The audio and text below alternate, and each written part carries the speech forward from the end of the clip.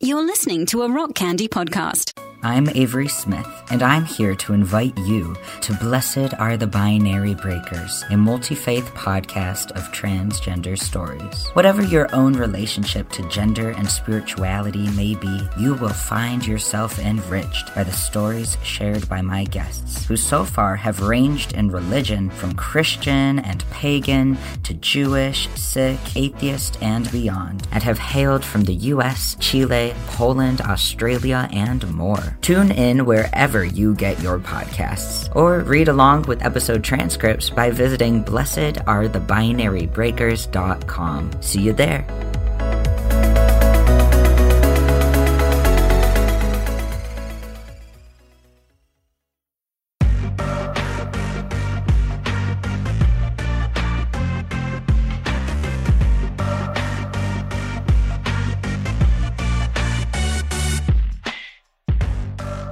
This is Sacred Tension, the podcast about the discipline of asking questions. My name is Stephen Bradford Long, and we are here on the Rock Candy Podcast Network. For more shows like this one, go to rockcandyrecordings.com. All right. Well, as always, before we get started, I have to thank my patrons. My patrons are my personal lords and saviors, and they are keeping me from selling my own adrenochrome on the streets to fund my crippling content creation addiction. So, for this week, I have to thank Apoptotic. I think it's Apoptotic. Wednesday Wretch. Kay Nevermore, Scott Varney, Denam, and Ven Winter. Thank you so much. I truly could not do this show without you. You are sustaining this show, making sure that I can bring it for free to the public every single week. And anyone listening to this, if you enjoy my work, if you look forward to listening to the show every single week, then please consider becoming a patron. For just $1, you get extra content every single week, including my House of Heretics podcast with the former Salvation Army officer turned Christian heretic, Timothy McPherson. We talk about religion, meditation, politics, media, whatever is in the news that day, and it also helps fund very practical things like when my van breaks down. Your support ensures that I have ongoing transportation, and you cover medical bills for my 6 cats, and so on and so forth. So every little bit helps, and I truly appreciate it. But there are other ways to support the show. One of the best ways is to just leave 5 stars on Spotify or Apple Podcasts. And if you do leave a short review, I will read it on the show as thanks. All right. Well, with all of that out of the way, I'm delighted to welcome Keith Frankish to the show. Keith, how are you? Hello, I'm fine. I'm good. Thank you for inviting me onto your podcast. Well, thank you so much for taking the time to talk to me. We're in 2 very different time zones. You're in Greece. I am on the East Coast. So I'm up earlier than usual. I'm normally never alive at this time, but but I'm alive for you for this conversation. So you are Philip Goff's co-host, and you come highly recommended by Philip Goff, and I adore Philip Goff. I think he's great.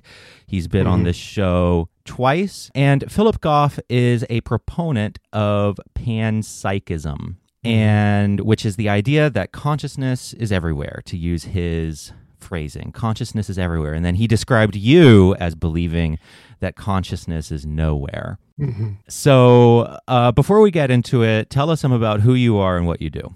Oh, well, thank you, Stephen. Yes, I feel similarly about Philip. We're great friends, even though our views are rather different. Yes, well, I'm a philosopher. I have affiliations with several universities. My main one is an honorary readership with the University of Sheffield in the UK. But as you said, I live in Greece, and I do some teaching for the University of Crete here. I spend most of my time, though, writing both academic work and more popular philosophy, and promoting the view that you mentioned there, the view that's come to be called illusionism, which is often described. You'll find that interviews with me tend to appear under the title "Consciousness is an Illusion" or something like that. That's not exactly what I want to say. I want to say that there's a certain conception of consciousness that a lot of people have, which I think is quite wrong. And I think consciousness in that sense doesn't exist. Okay. I think the philosopher's concept of consciousness, if you like, is the concept of something illusory, something that doesn't exist. And what interests me is why people think it does exist when there are such good reasons for thinking that it doesn't. But I don't want to say that when we talk in an everyday sense of having experiences of seeing and hearing and tasting and feeling pain and so on in an everyday sense, that I don't say those are illusory. I don't say that we don't feel pain, that we don't see things, that we don't. I'm not saying that. I'm saying that our conception of what's happening when you feel pain, when you see things, when you hear things, our conception of that, the philosophical conception of that is very misguided. So one way of expressing that is to say that consciousness is an illusion, but it has to be qualified in the way that I've just done.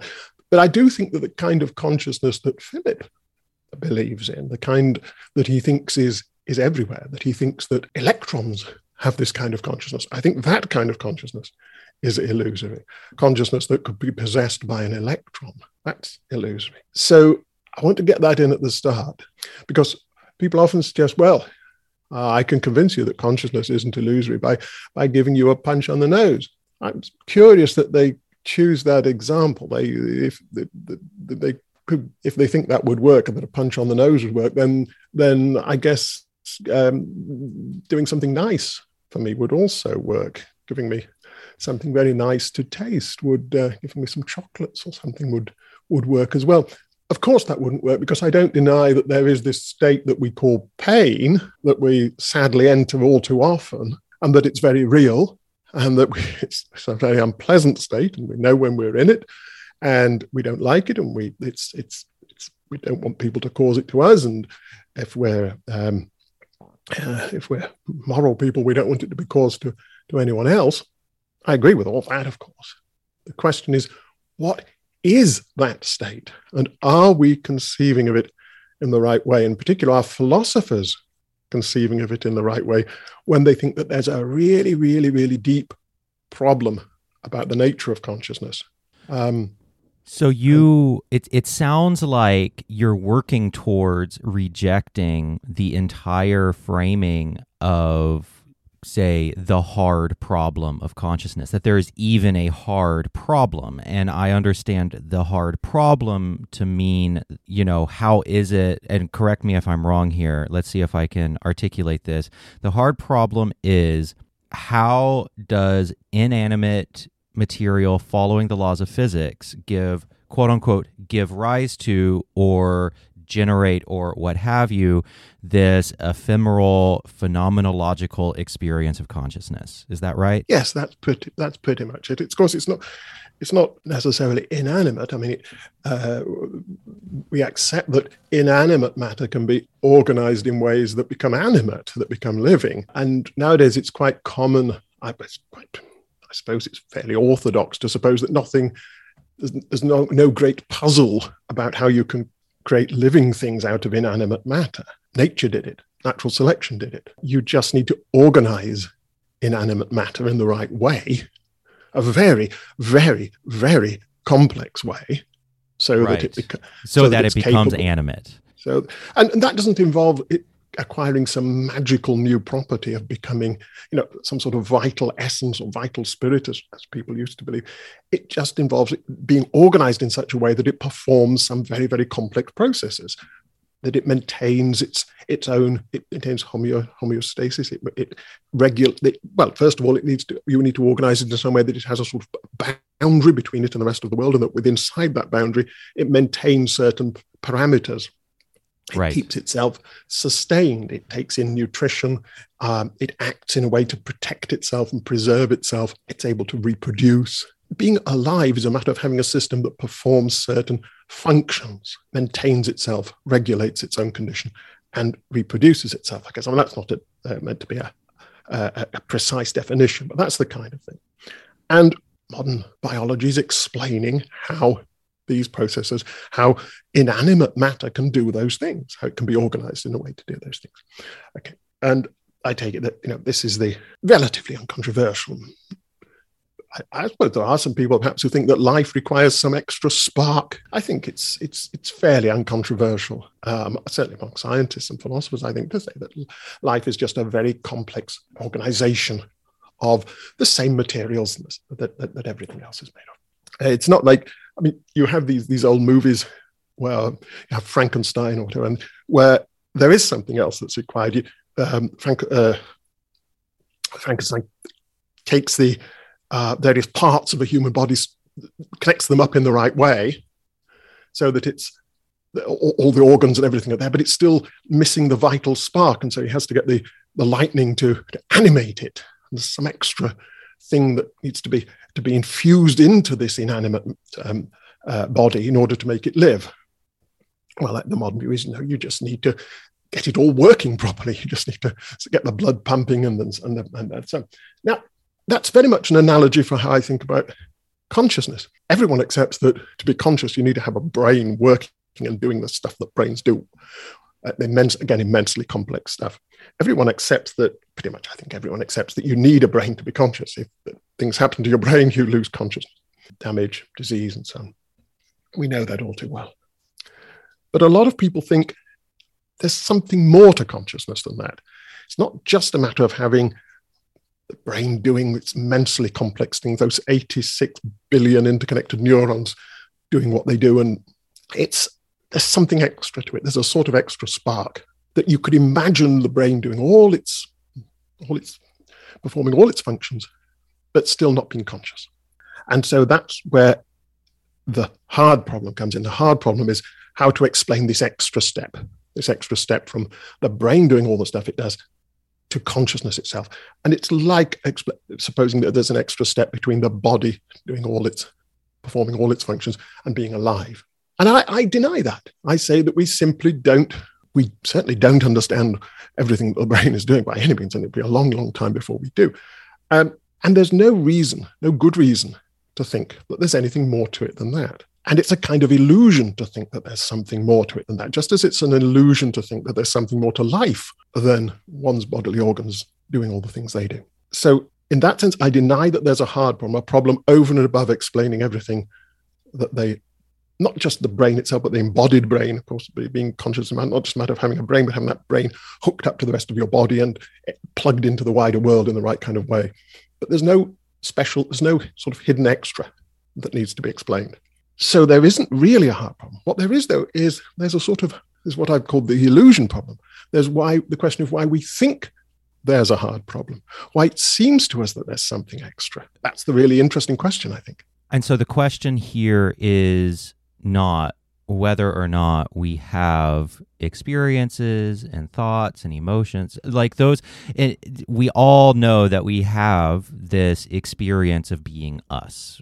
And that includes pain and happiness and pleasure and so on and so forth. So you aren't denying the experience of those things, but rather what you are contesting is whether those experiences exist above and beyond the physical processes. That's pretty accurate. Yes. Okay. Yes. The danger in bringing in words like experience is that for many people, those words automatically bring in this problematic conception that I want to reject. Right. They think about experience as something that is known in a very special way, that is completely private, and that is not explained in terms of, not explicable in terms of processes in the brain. So they with that very word experience, they bring in a lot of the things I want to reject.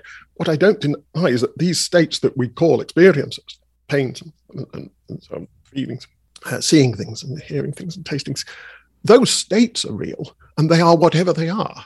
Right. I'm talking about, the question is how we think of those states, how we conceptualize them.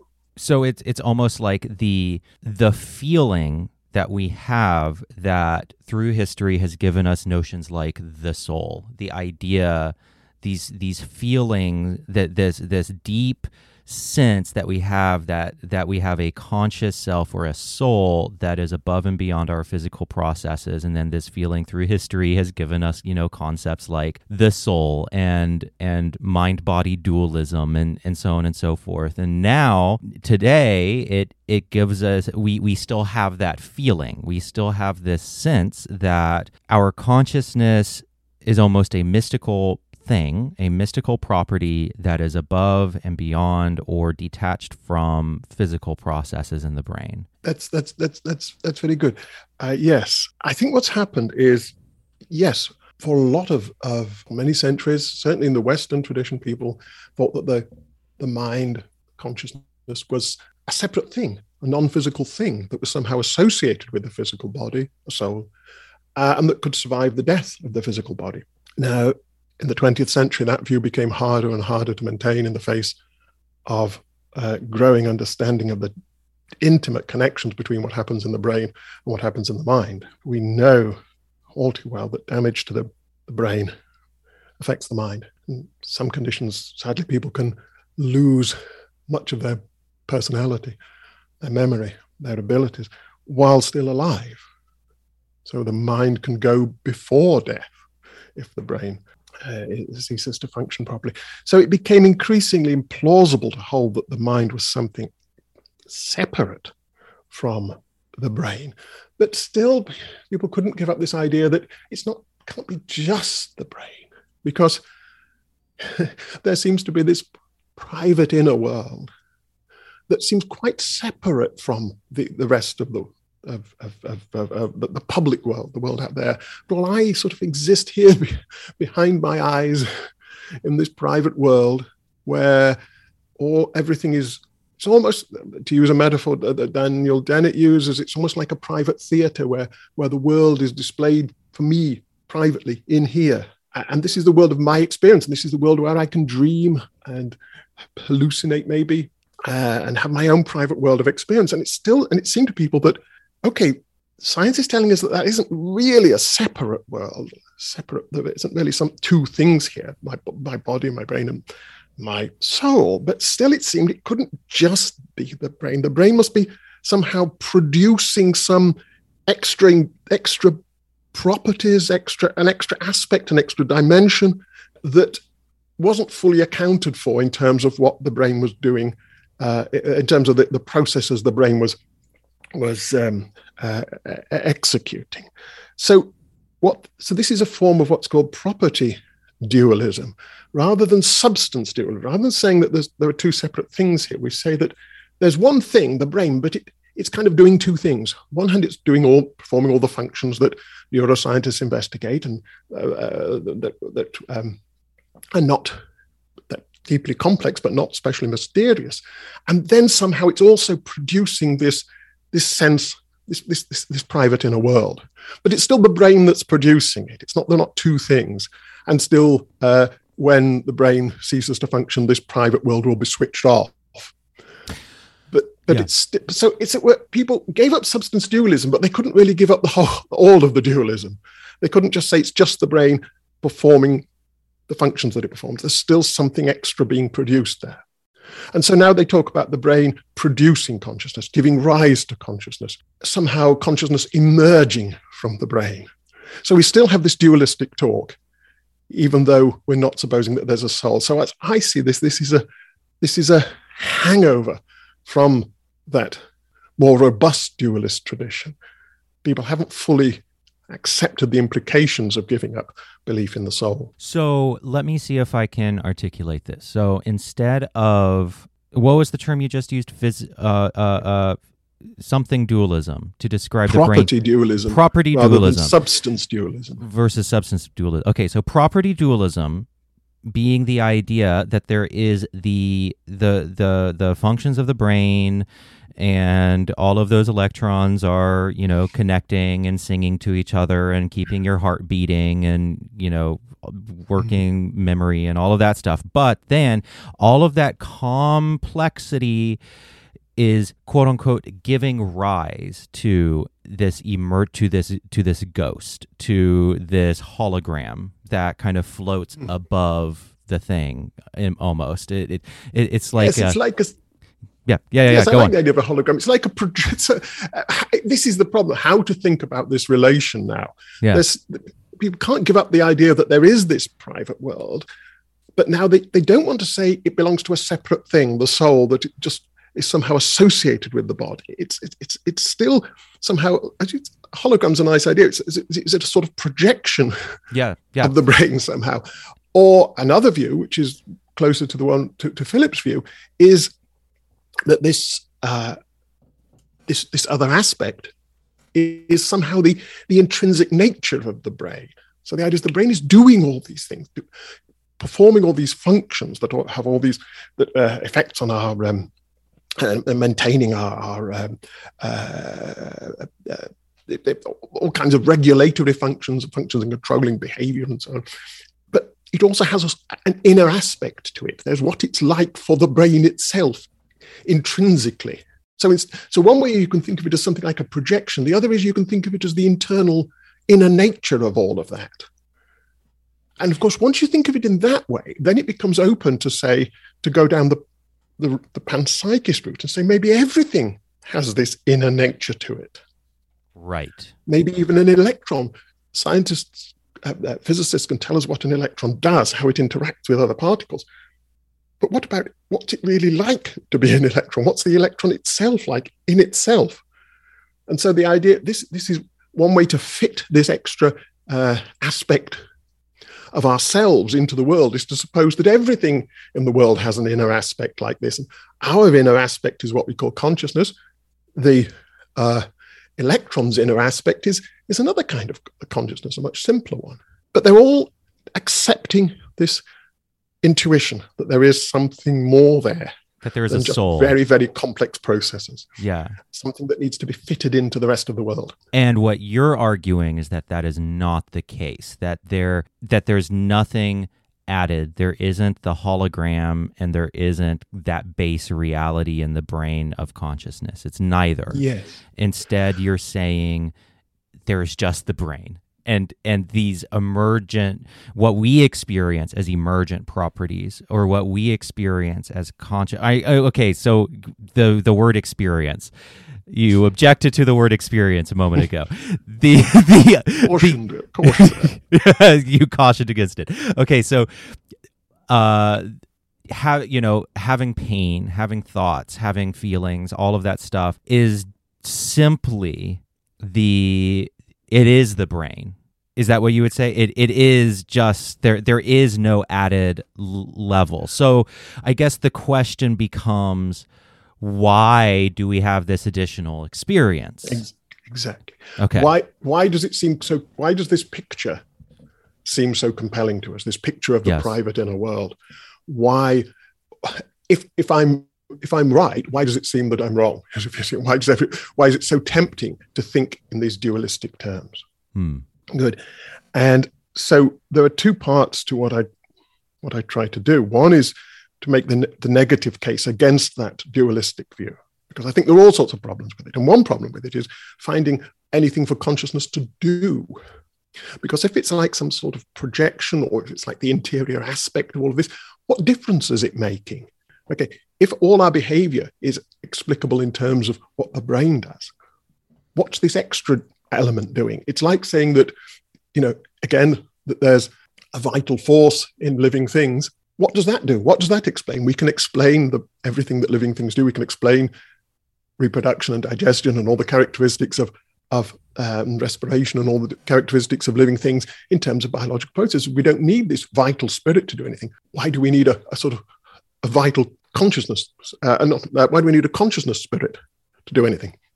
So part of what I do is make the negative case against that view, which I think explains the main case against it, I think, is that it explains nothing, except all it does is justify these intuitions we have.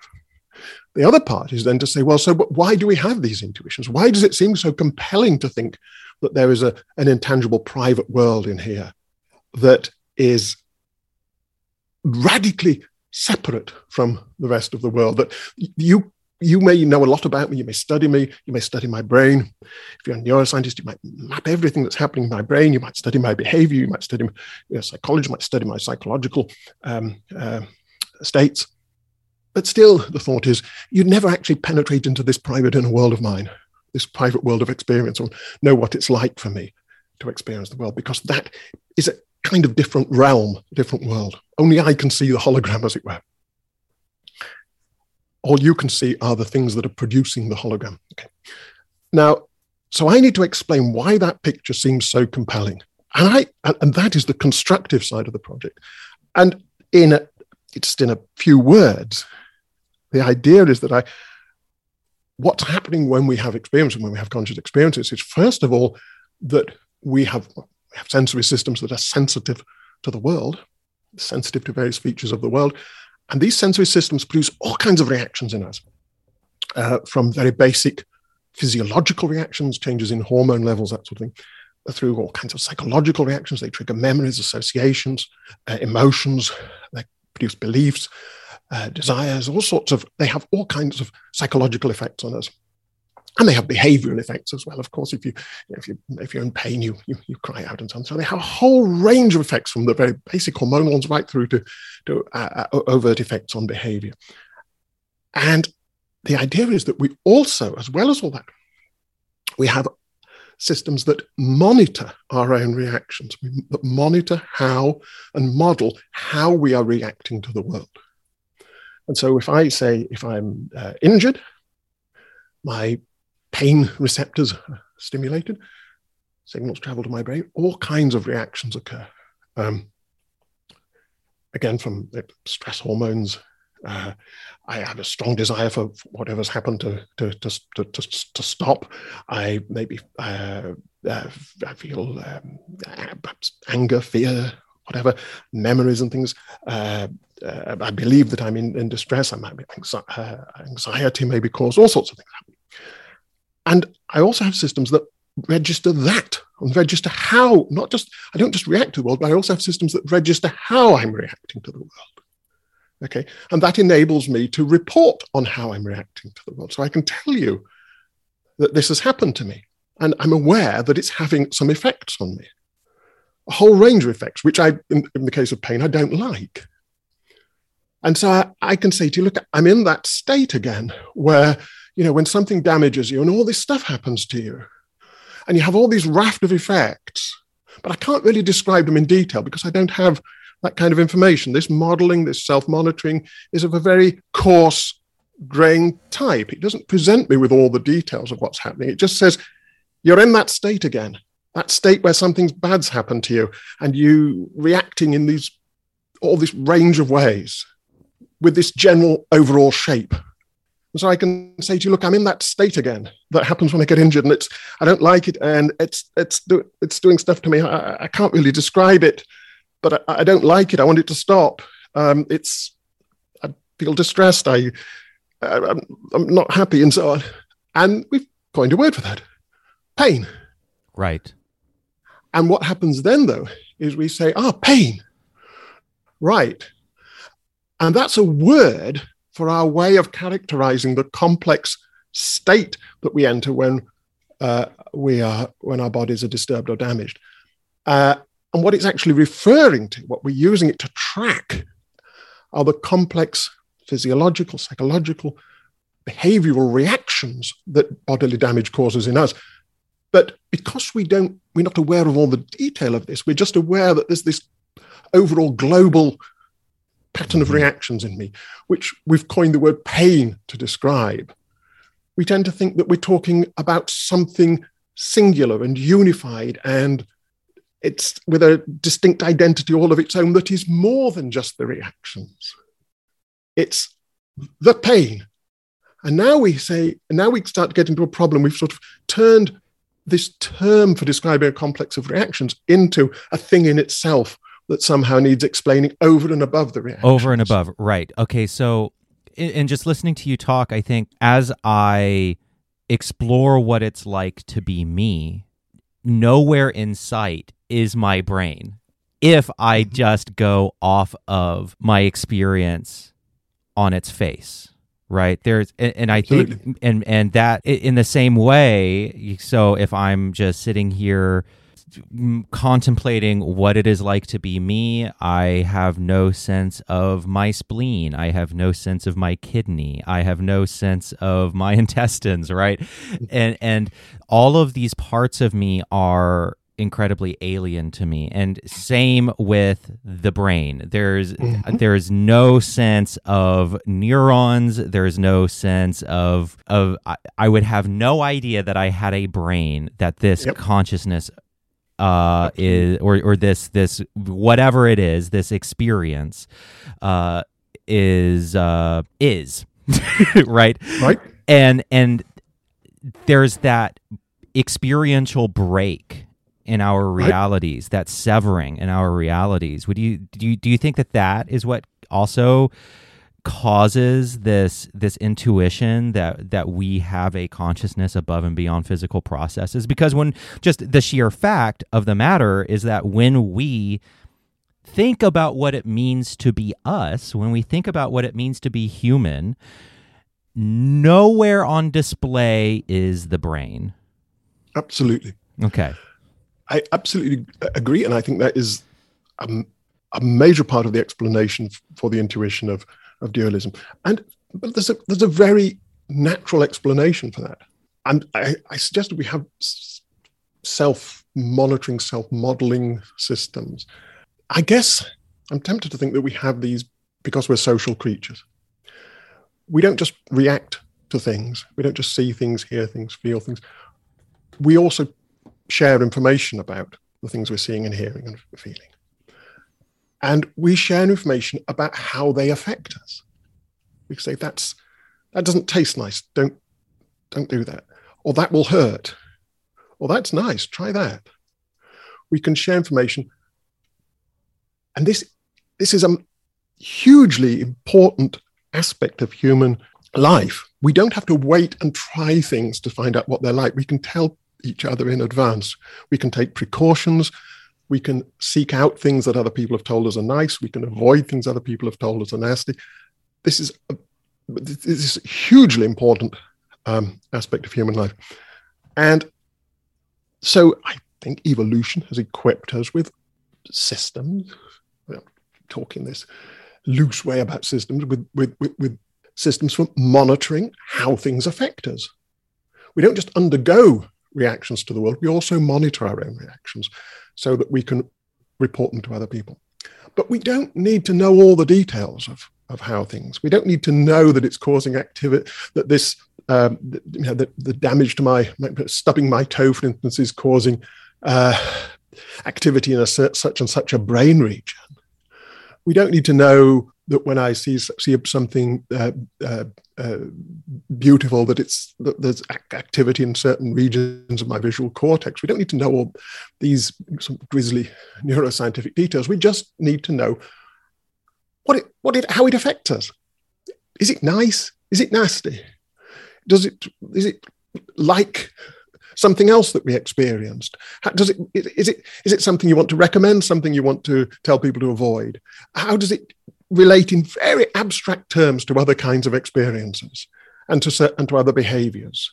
Okay, so we just have this abstract notion of pain as just this bad thing, this horrible thing, this awful thing. Now, what we're actually tracking there is a hugely complex reactive state that exists because of what the brain is doing. But we don't need to know all those details. We just need to know it's that state that you want to avoid, right? That one. Now, and it's precisely because we have so little information about the nature of the state that we tend to think that the state isn't a brain state, isn't a reactive state, isn't even physical at all.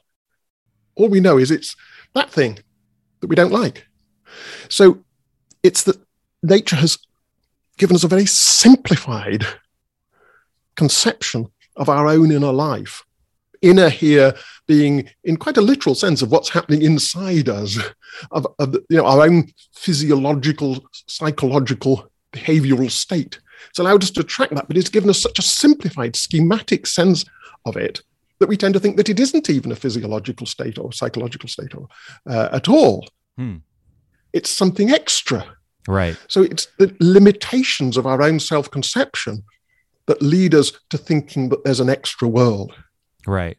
And, you keep referring to the boundary between the inner life, this feeling that you have a sense of self that is behind your eyes, usually behind your face, and accompanying that is all your inner thoughts and emotions. But then we have this feeling of the outer world. We have the tactile sensation on our skin. We have the visual field. We have sound, etc. And so I'm a meditator. I meditate with Sam Harris. And one of the things that is really interesting while practicing some forms of meditation is how that barrier breaks down. And you can actually, like, if you pay close enough attention, you can actually experience the boundary between your inner, that realizing that the inner world of thoughts and feelings and emotions, and then the quote unquote outer world of stimuli, visual stimuli, tactile sensation, auditory experience, olfactory experience, that boundary is actually false. That is an illusion, and that all of these things are actually taking place in the same undefined sphere. It is, I'm using all metaphorical language here because it's hard to capture, but there is the realization, if you, in meditation, paying close enough attention to that experience of inner and outer, if we do that, then we realize that there is no inner and outer. There is just there is just this undefined state. Does that make sense? Am I? Yes, I wish I knew more about meditation to be able to engage with that in a really sophisticated way. But let me just say this: I do want to talk about an inner world, but it's a spatially inner world. It's the world of what's happening inside our bodies. Right. And this is inner in a so you mean it sense. So you mean it in a literal sense, not in in an experiential sense. We our brains, our sensory systems are tracking features of the world around us and features of ourselves. So you are defined right. So you mean it in a very literal way, whereas what I was just describing is experiential. They're tracking the world around us and the world inside us, literally inside us. Right. Okay, through processes of interoception, which are tracking states of our bodies, processes of introspection, I think, which are tracking states of our brains. Okay, so our brains. We aren't our brains. We are brains embodied in our bodies and in our environment. But let's say our brains. Our brains are tracking the world out there, and they're tracking the world in here. The part of the world out there that is inside my skin, if you like. Okay, and that creates the sense of there being a dualism because we're tracking outer stuff and inner stuff. But actually, it's all part, in the end, it's all part of the same reality. Tracking what's happening in me isn't tracking something that is distinct, ontologically, metaphysically distinct from what's out there. It's just a complex part of what's out there that is sort of located here and is tracking itself. Yes. Okay, so there really isn't a sharp boundary between the inner and the outer. There's just a complex world, part of which is tracking both the world around it and itself. But there's no sharp ontological separation between the inner and the outer. It's all one.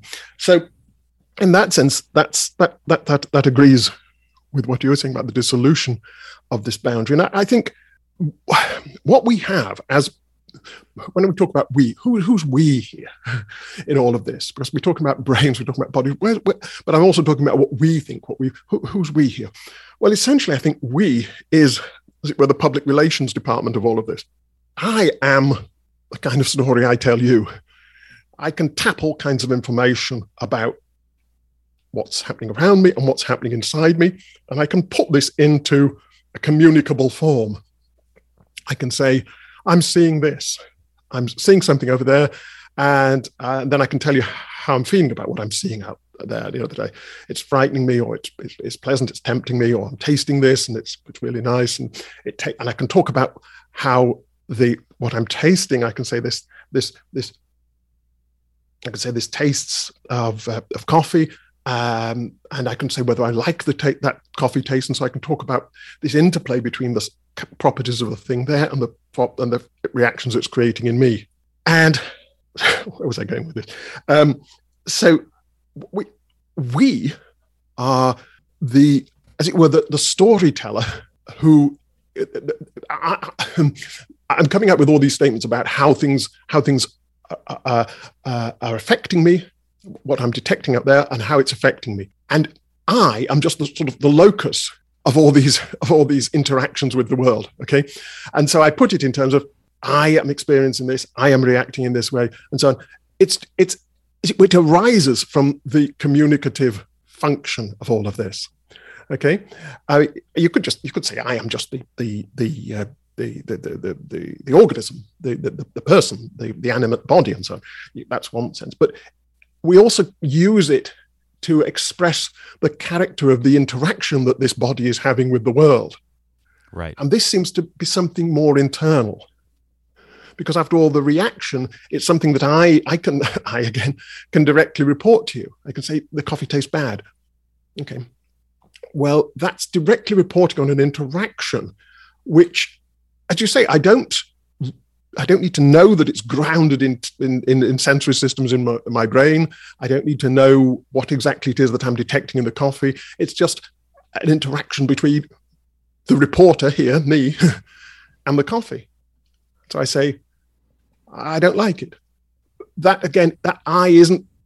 It's a way of expressing the interaction rather than a label for something inside, right, that is experiencing and the interaction, if you like. And at no point in that process does this mystical additional property appear. So it's almost like you don't need Occam's razor. There's no additional unnecessary entities. Absolutely. In that process. Yeah. Okay. So that makes complete sense. And the thought is that if you spelled out in enough detail, I mean, I've been talking about self-monitoring systems and interactions, and communication. I've been talking in extremely schematic, sketchy ways. Not surprisingly, I'm talking about a system that is 86 billion neurons that we only have the crudest understanding of at the moment. But the thought is, if we could tell that story in enough detail about the nature of the interaction, what's going off, and how the nature of its own self-awareness, the nature of its own self-monitoring, and how that results in our beliefs and intuitions and things that we want to share with each other, if we could tell all that story in enough detail, we'd see that there was just the idea that there needed to be something else as well as all of that would just drop out, just as once we understand the process, the biological processes in a living organism, right down to the cellular level, the subcellular level, the way that the cells are specialized and organized into organs, and the organs connect up. And we tell all of that story in enough detail about the developmental side of it and the genetic side of it. And, I mean, it's an amazingly complex story. But once you've told all that story, if we could, there's no need for any extra vital spirit, extra essence of life beyond all of that. In a way, the notion of a vital spirit is just a sort of shorthand for our ignorance. Yeah, it's a God in the gap. Yeah, and yes. And that's how I think of the philosopher's concept of consciousness. It's just a label for our ignorance of the complexity that's really going on. Now, you might say, well, okay, well, that's okay. We're ignorant. Yeah, we have a label for it. Fine. Yes, that's okay, as long as you recognize that that's what it is. Where it becomes dangerous and leads you down a dead end is when you start to think that it isn't just a label for our lack of knowledge of something. It's actually a label for our positive knowledge of something mysterious. Right. Which then needs to be accommodated within our view of reality. And you start wondering how the brain produces it and whether electrons have it and how we can be sure other people have it and do fish have it or not. And you think of it as an inner light that is mysterious and private, and you start doing a lot of philosophy of it in ways that, frankly, wasting a lot of time. trying to theorize about something that is merely a lack of knowledge. Right. So Philip Goff talks about, especially at the end of his book, he talks about how he believes that panpsychism, and for the uninitiated listening, panpsychism, again, is the belief that consciousness is a fundamental feature of reality. And he says that panpsychism might help people cultivate a greater sense of being at home in the universe, and that maybe we would treat nature better. Maybe, he says, well, if the rainforest is teeming with consciousness, I think was the phrase he used, then maybe we would treat it differently, and maybe we would not be in the environmental catastrophe that we're in now. And so he really believes that, or suggests that there might be some real life, tangible consequences and positive consequences in how we treat other people and how we treat the planet and how we feel we might fit in. How might illusionism affect how we interact with others? So how might this tangibly impact how we treat other human beings and ourselves? Yes, a great question. Well, I think it has positive effects, properly understood, and it's properly understood. I should say I don't think we should judge views simply on their. I don't think we should judge views by their ethical consequences, because it could be that the truth is horrible. It's horrible. I mean, it could be that the truth is terrifying. It would be nicer to believe in life after death. Right. I'd like to believe in that.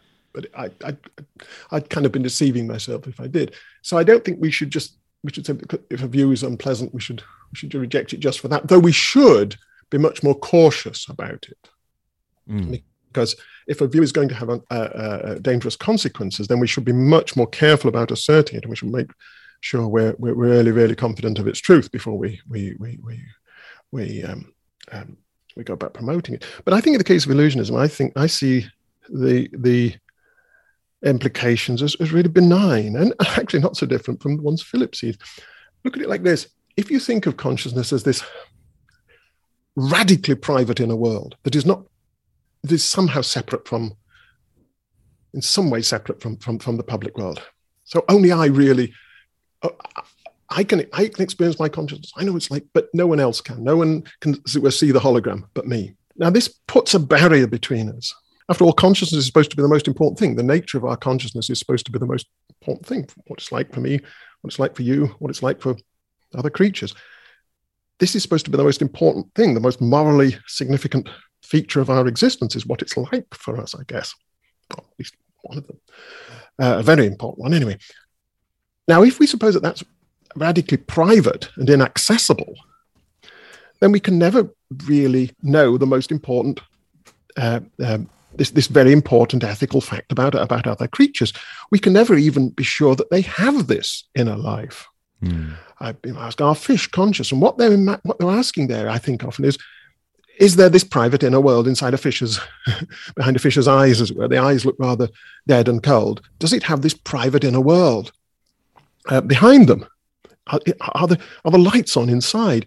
And the thing is, there's nothing we can do to answer that question. We can map its brain processes. We can compare that, ask whether it has similar sorts of brain, how similar its brains are to ours, and we can maybe hypothesize that certain features in our brains are important for consciousness, and ask whether the fish have those processes. But we can never be sure, precisely because there's a hard problem in relating brain processes to this private world of consciousness. We can never bridge that gap. So we can never be sure that any other creature has this. And so it radically privatizes consciousness, privatizes this locus of ethical significance. And it means we can never really know what it's like to be a fish, what it's like to be a bat, or even really what it's like to be another person. Now, I reject that view. I don't think there is anything radically private in that way. I think what there is what we have are organisms reacting to the world in massively complex ways that it's very difficult for us to map and to describe, but which are not in principle hidden from us. If we studied the fish carefully enough, studied in exhaustive detail what effects different stimuli have on it, not just on it, how it moves and behaves, but on what happens inside it, on its physiology, on its psychology, on its reactions at the finest grained level, then we would know what impact, we would know whether it's in pain. We would know what it's like to be the fish, because talking about pain is just a very sketchy way of talking about the impact that things make on it, make on an organism. So what this does is it removes the barriers between us.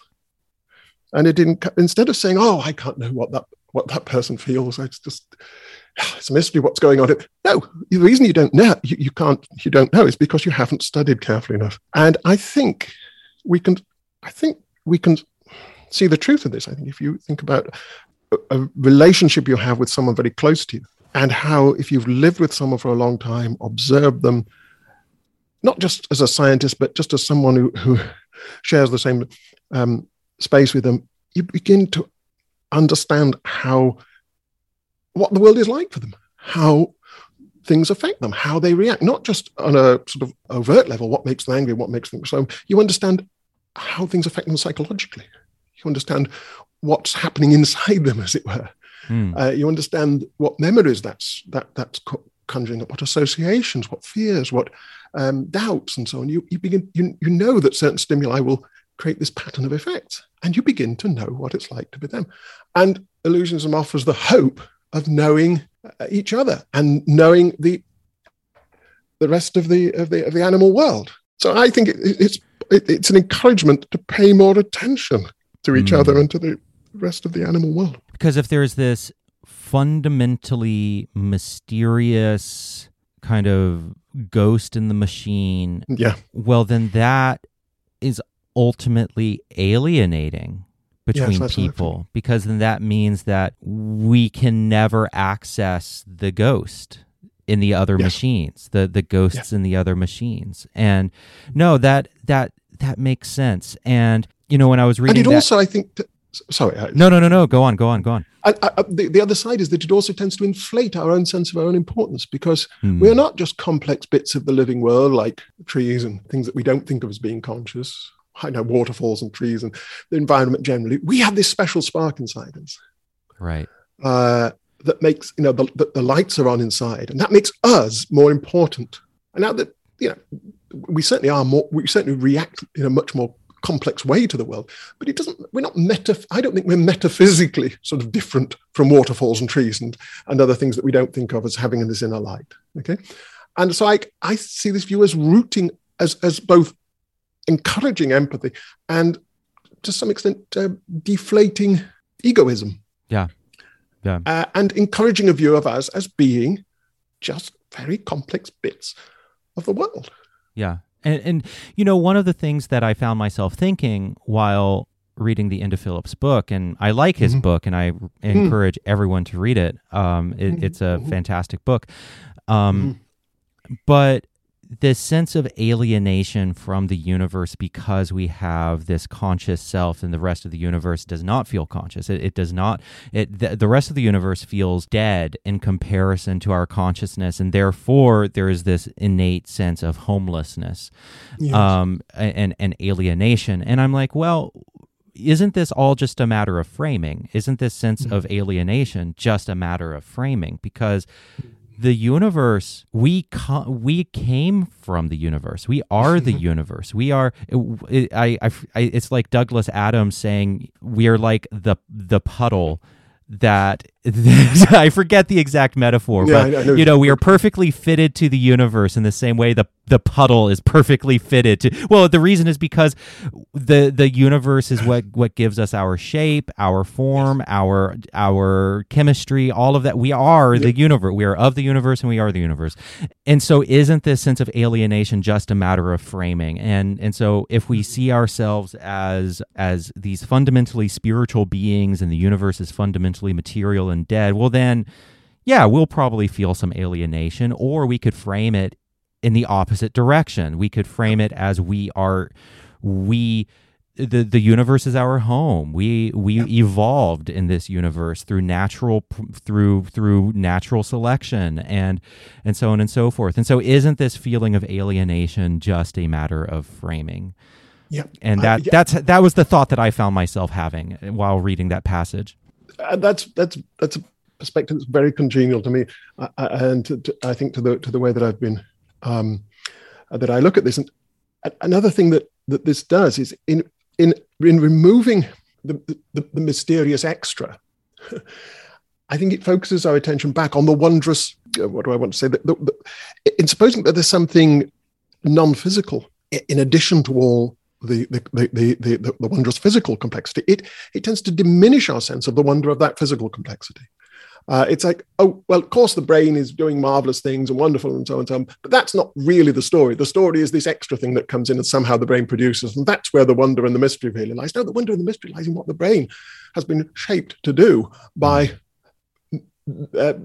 hundreds of thousands of years, hundreds of millions, I don't want to say billions even, of years of natural selection.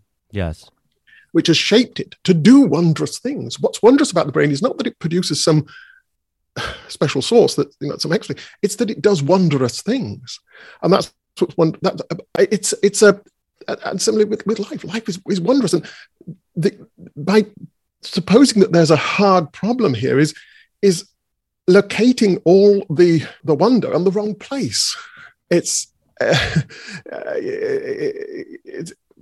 this common the example of Mary, the scientist who's studied vision, but has never experienced black and white Mary. Black and white Mary. She's studied color vision, the neuroscience of color vision, but she's never actually experienced color herself. She's lived in a black and white environment, but she knows everything about the neuroscience of vision. Now, the idea is that she's cut off from the essence of vision because she's never actually experienced it.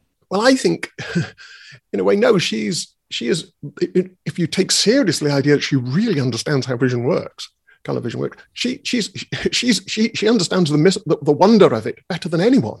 Sure, she's not been out in the world and learned to communicate about it in the way that the rest of us have to learn to apply these concepts to her own, but she knows the wonder of color vision better than anyone.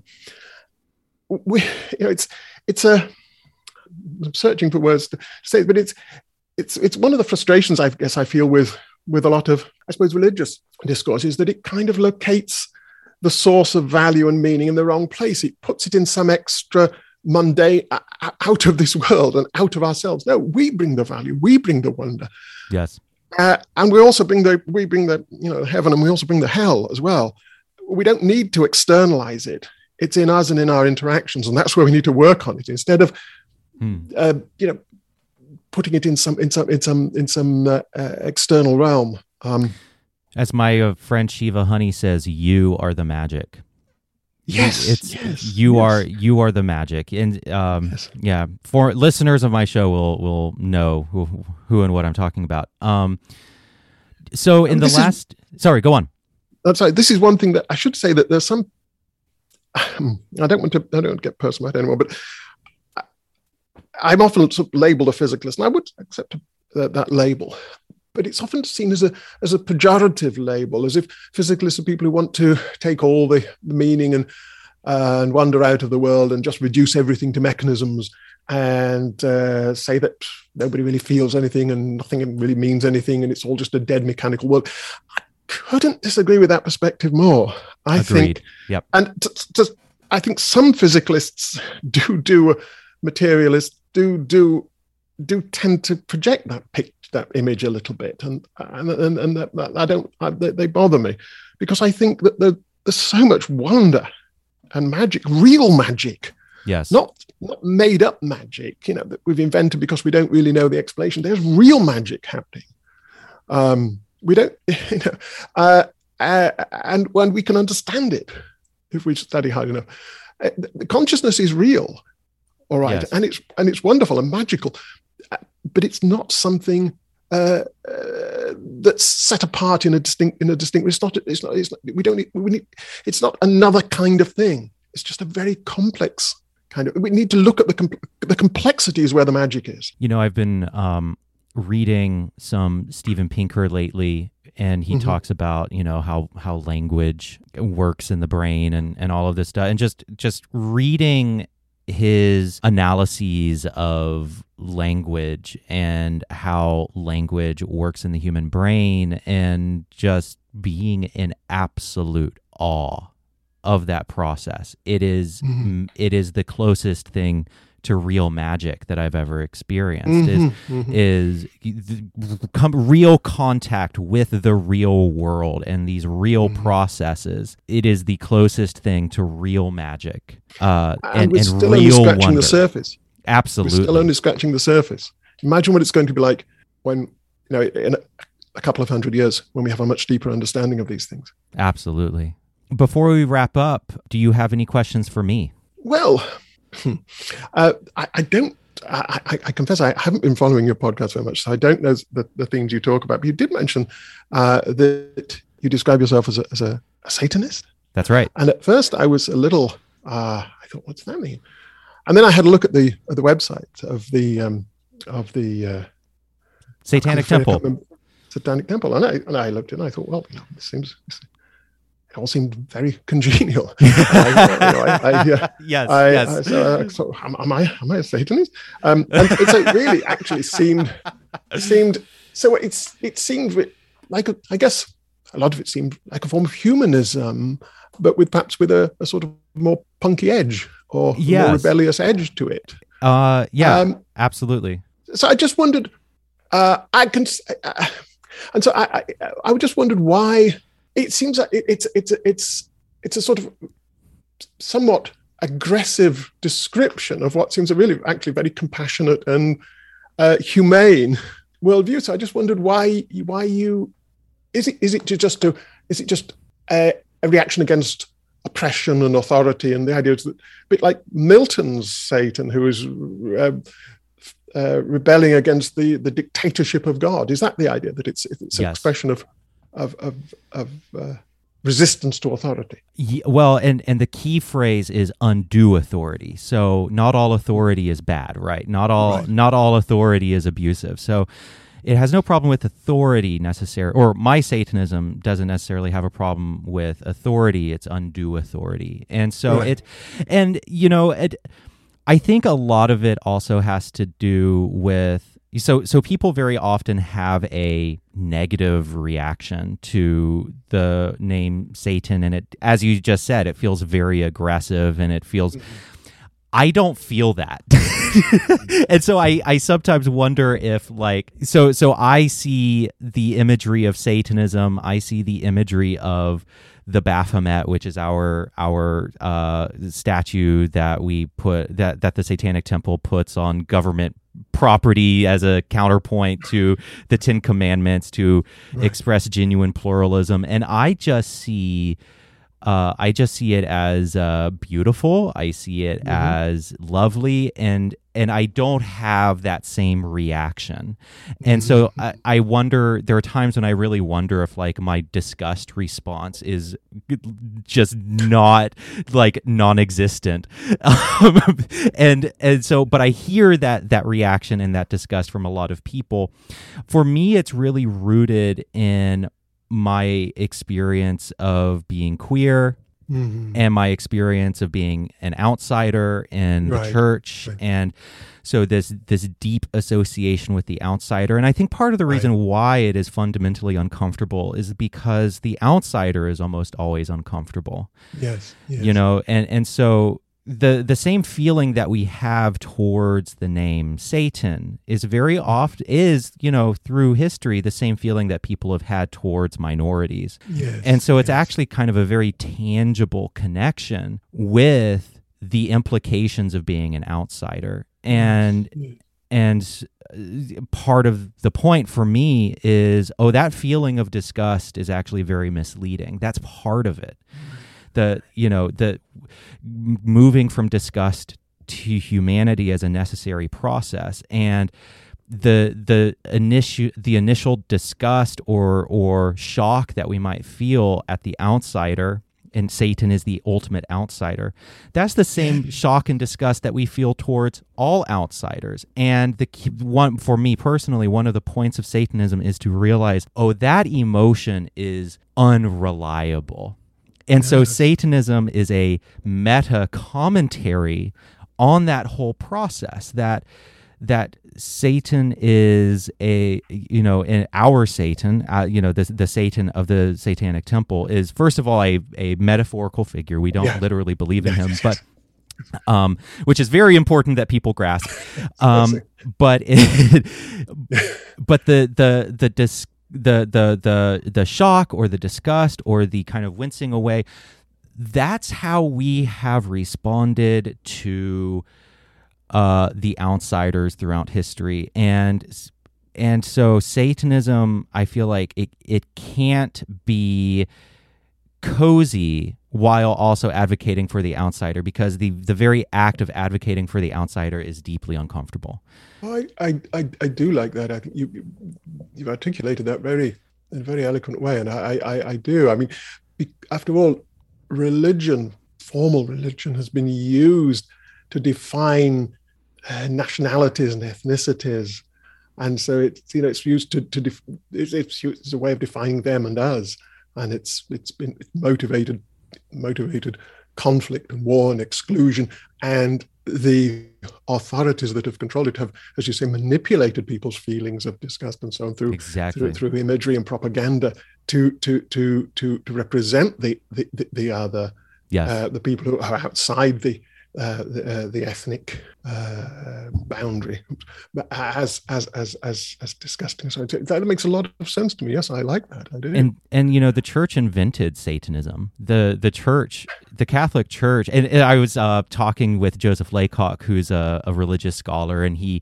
wrote the book on the Satanic Temple called "Speak of the Devil." And so I was having him on the show, and he's Catholic, and he's very supportive of the temple, and he studies us as a new religious movement. And I was like, so you're Catholic, like, how do you deal with this? And he was like, well, the Catholic Church invented Satanism in the Middle Ages. The Catholic Church invented the concept of Satanism. So it's almost like I'm checking in on my kids, making sure my kids are doing well.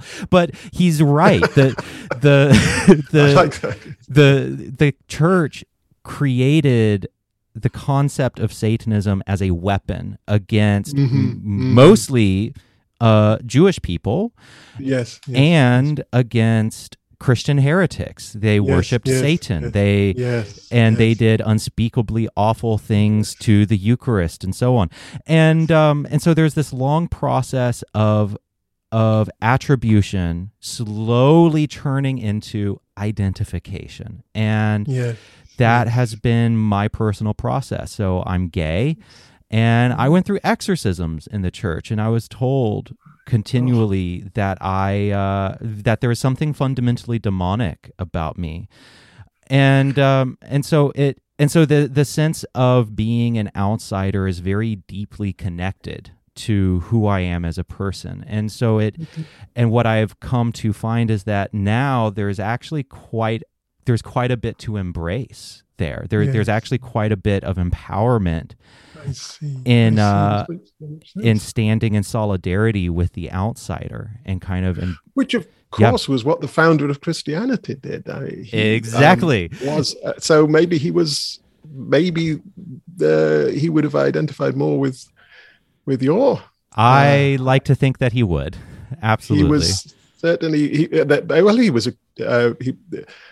he was accused of hanging around with low-life types and not following the dietary laws, and generally being a disreputable sort who didn't conform. So, and of course, the other name for Satan, of course, is Lucifer, which means the light bringer. The light bringer, which is and so I personally connect that to Enlightenment values, to science, to inquiry, to asking questions, to questioning everything, to genuine skepticism, and so I tie that into the scientific method to, and so on and so forth.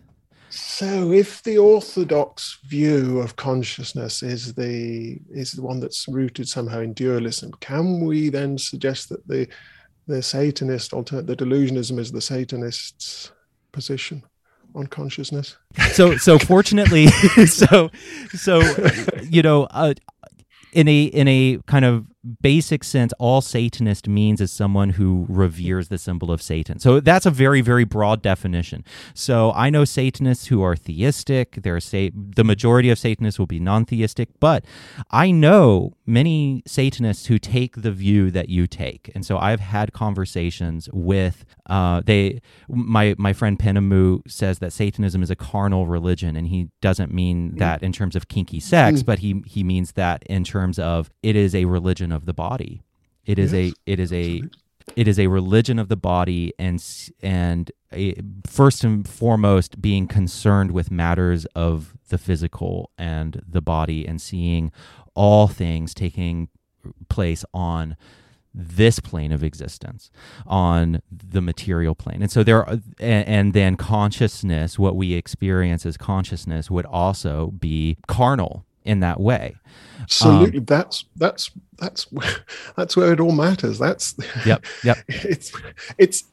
It's not in some strange metaphysical realm that consciousness is here in our interaction with the world, and things impinging on us, and us exactly reacting to them. I like to use a metaphor, like a bell, that we are like bells, and the world is striking us, and we're reverberating with them, and that's where the action is, in this interaction between us and the rest of the world. And that's where our ethical concerns are too. And so absolutely, I personally like to think of so a long-time symbol of Satanism you'll see on my neck. I have the pentagram here, and so the pentagram, the traditional pentagram, the fifth point is pointed up. Yeah, you can just barely see it on there. There are the 5 points of the pentagram. But traditionally that point is pointing up, and I take that to mean that that the concern is spiritual. It is up. It is up to the metaphysical. It is towards the ethereal and the metaphysical. But Satanists invert that. Okay. And to me that represents the concern with the material, and that our ethical concerns first and foremost are grounded in the material and in material conditions, and how we treat our neighbor here and now in the material. And it is about the material here and now, and not about the hereafter. Absolutely. No, you've been very eloquent, and I guess my sort of background was kind of watching Hammer horror movies in the yes, I love Hammer horror. I adore Hammer horror. But I like this. It makes a lot of sense. As you say, there are strong traditions, but certainly within Christianity, of speaking up for the outsider and identifying with the outsider. And it's so ironic that the institution of religion has created its own class of outsiders that it can't empathize with, precisely because it's defined them as without its outside itself. Outside grace, yeah. Exactly. So exactly. Well, I don't want to take up any more of your time, but this has been a pleasure talking to you. This has been great, and I've really enjoyed it. For people who want to discover more of your work, where can they do that? Do you have a website online that they can go to? Yes, there's a lot of stuff on my website. It's just my name, Keith Frankish, KEITH FRANKISH, all as one word, .com.